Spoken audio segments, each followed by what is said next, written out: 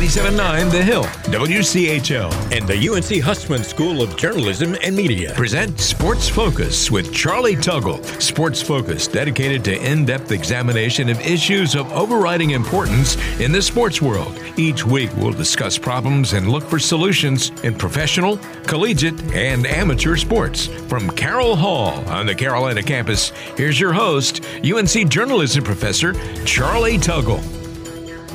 Welcome to Sports Focus. Our topic today, the return of sports to college campuses. Our guest, Amy Perko, the CEO of the Knight Commission on Intercollegiate Athletics.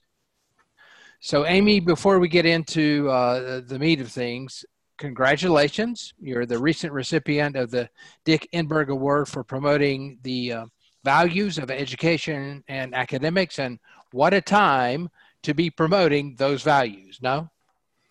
Oh, absolutely. First, it's a great honor to receive that award. Dick Enberg was certainly a special person, and he cared deeply about using the platform he had to promote education through sports. And so tremendously honored to receive that award from the College Sports Information Directors of America. Certainly, college sports is something we all care about, and there's never been a time, over my 25 years working on these issues, there have been so many issues and significant issues impacting college sports in the future. Obviously, the pandemic being the biggest topic right now, and hopefully this is a temporary issue. But there are major issues that the model for Division I sports will look very different a year from now, and it's not just because of the pandemic. All right, so the commission did send out a set of guidelines related to the reopening. I'd like to walk through those, but interspersed in that, some recent developments that have happened and how those developments might impact some of these guidelines. So the first guideline, number one, well, it makes a lot of sense. The NC2A is made up of its member institutions, so let the presidents decide. That is the model that should be the case all the time, right? Coronavirus or no coronavirus. Absolutely. And again, the guidelines that we issued earlier this week, really recognizing that the pandemic is in a different state and in different areas of the country. And these decisions that university leaders are making, they're not just athletics decisions. These are campus decisions. And, one of the founding principles of the Knight Commission's work, which really has been, as you noted, focused on prioritizing the education, health, safety, and success of college athletes, is really centered on the fact that, presidents are ultimately in charge of their universities and must be the primary decision makers as it relates to athletics. So these decisions, you open up the paper and we'll see lots of quotes from conference commissioners and coaches about, re-engaging in sports, but the decisions really should be made by the university president. All right. Number two on the list was health first, revenue second. It has long been the position of the commission that it's education first, revenue second. So this applies to this specific situation because health hasn't really been this much at the forefront in the past. Well, I would say a number of years ago, the Knight Commission was founded back in the late 80s, and that its sole focus, at that time of its founding was on academics and education, improving the graduation rates and the overall priority given to education. A number of years ago, we did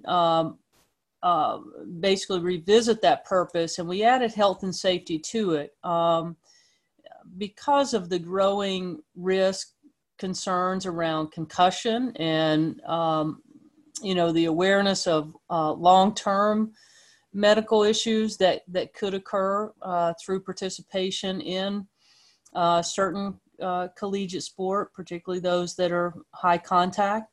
So this is, in keeping with, as I mentioned, our purpose that was updated a number of years ago, that is the education, health, safety, and success of college athletes. That's the kind of the guiding star.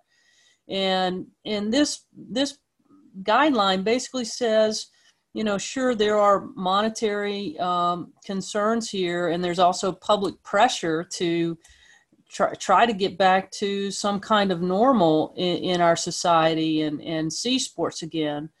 But the number one priority here in terms of how, when, and how to re-engage college sports, the number one priority is minimizing the health and safety risk of college athletes, as well as the staff and university community. And that should take priority over any monetary concerns and public pressure.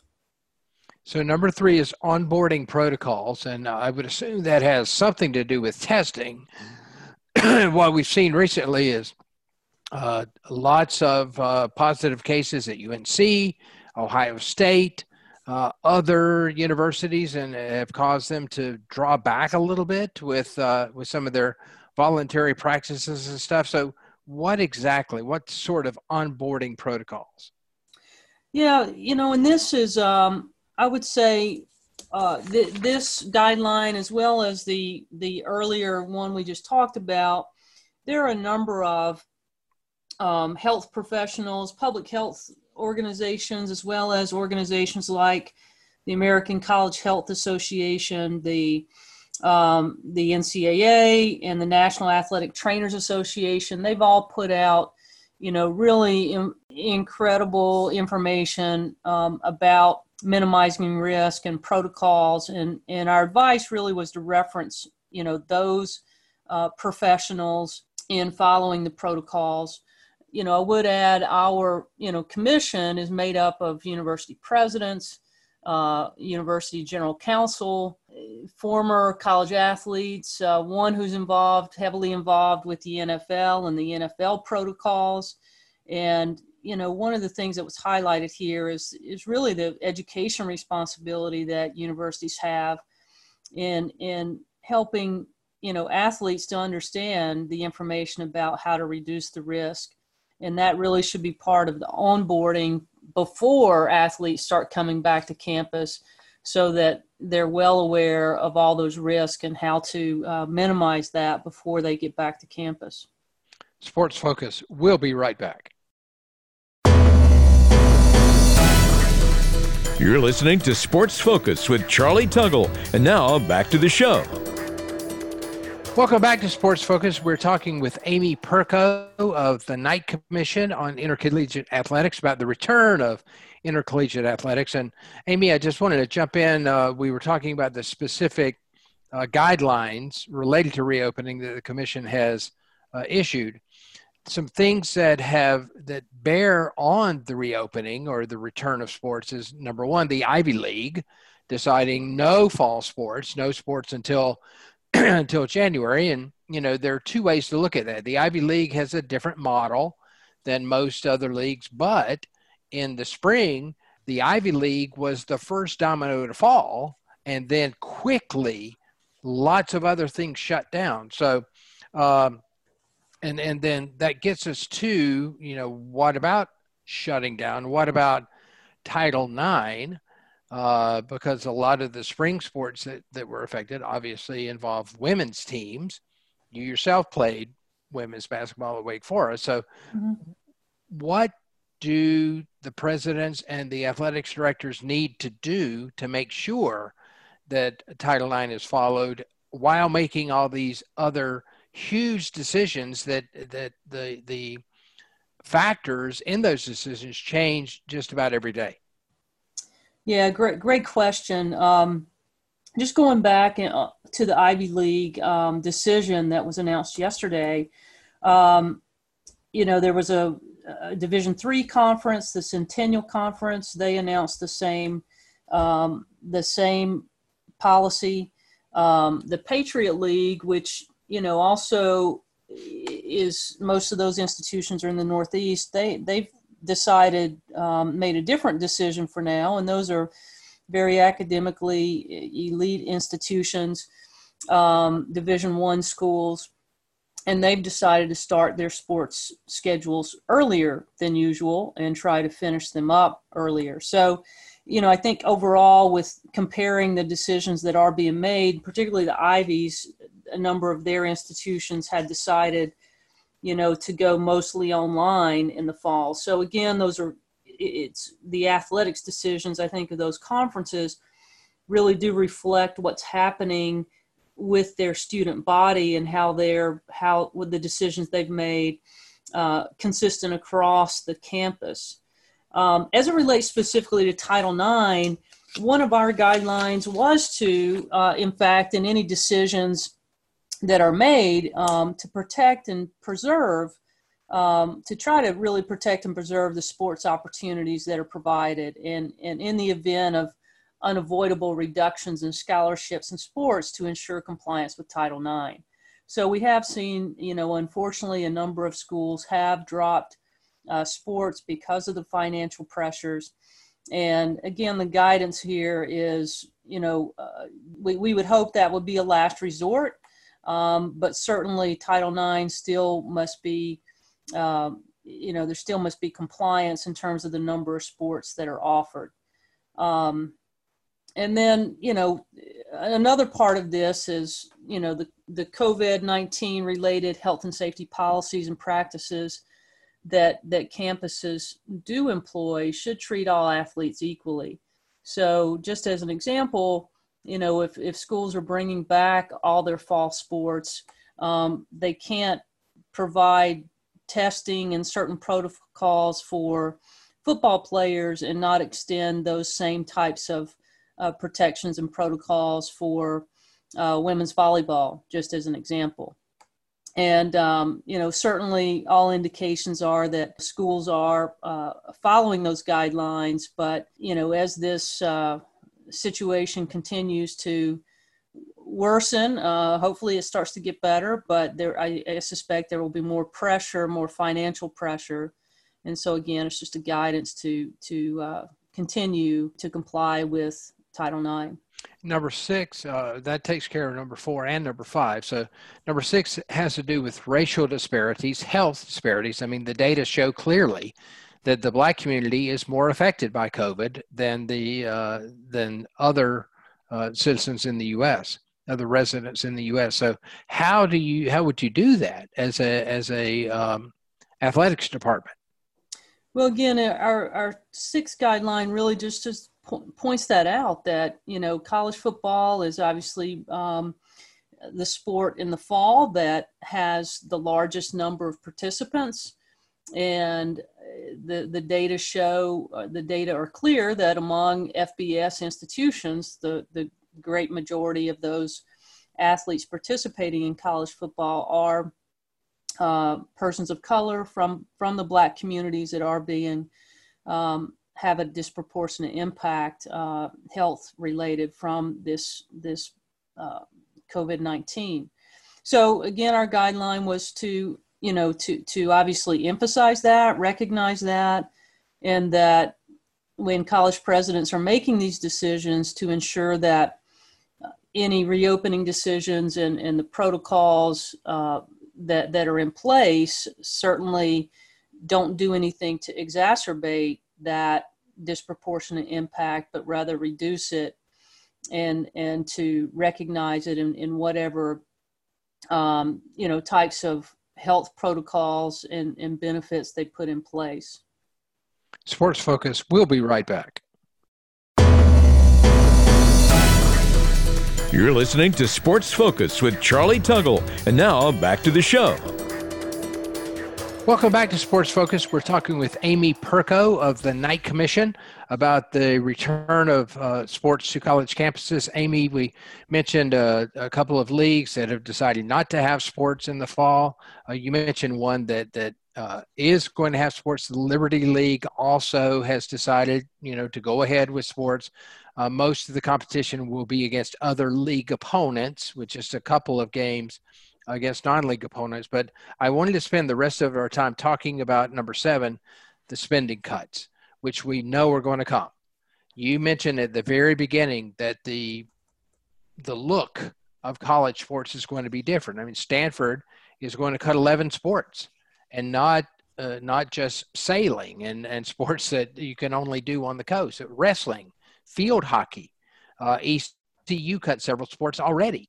So what, I know you don't have a crystal ball, but to what degree is COVID-19 going to change the complexion of college sports? Well, I think this is a big issue, and I think COVID-19. I think Division I college sports, if you can use the illustration, was being torn at the seams. There were already a lot of strains on Division I college sports. We're talking about a financial model that includes schools that have $4 million budgets in athletics competing in the same division of schools with $204 million budgets. And obviously basketball is the glue that holds that entire 350 school division together. But, it's been our view, and we announced back in December that we were going to examine the Division I structure because we felt like it was time for an overhaul in the structure for a number of reasons. This pandemic has really, I think, accelerated and has exacerbated the tensions and the pressures that were already there for lots of other reasons. So, even if you take the FBS football division, schools in the ACC compared to schools in the American, like East Carolina, those groupings of schools have two very different business models. One really relies heavily on television revenues and ticket sales, and the other relies on student fees to support the majority of the budget. So, there's a lot of strains, and then within that, there are things that kind of the Division I structure requires schools to do that doesn't make a whole lot of sense from a financial standpoint. These conferences that were realigned about a decade ago did so for the football footprint, but it doesn't make much sense to fly your baseball and softball teams all over the country and never play regional Division I opponents because they're not in the same conference. So one of the things that the pandemic is allowing is actually allowing schools to reimagine some ways of doing business that are more cost efficient. And so a lot of these, geographically spread out conferences have made decisions to, reduce the number of conference games, allow more flexibility in how to offer competition. Recruiting is becoming more online. Conference meetings, everybody's doing things virtually in ways that, I think that will continue in college sports. But I think the competitions, you can still provide athletes a really quality experience, but do so in a more cost-efficient way that makes a lot more sense for sports, and not just doing it because this is the way we've always done it and this is what we do. This is who we compete against in football, so this is who we need to compete against in tennis, volleyball, and baseball. So those are examples of kind of the inefficiencies the system has, and now that the pandemic has caused folks to rethink the way they do that. I think it will have some lasting impacts in rethinking the Division I model. And perhaps temporary decisions like those at Michigan to coaches and officials taking salary reductions, the spending on extravagant facilities, maybe this will lead to longer term changes. And that does it for this edition of Sports Focus. Thanks to our guest, Amy Perko. Thanks also to producer Chip Sweeney. And as always, thanks to you for listening. Cheers. Thanks to Richard Southall, Mark Nagel, and Deborah Southall at the College Sport Research Institute at the University of South Carolina for their research and guidance, and for access to CSRI's international network of sources. Sports Focus is a service of UNC's Hussman School of Journalism and Media.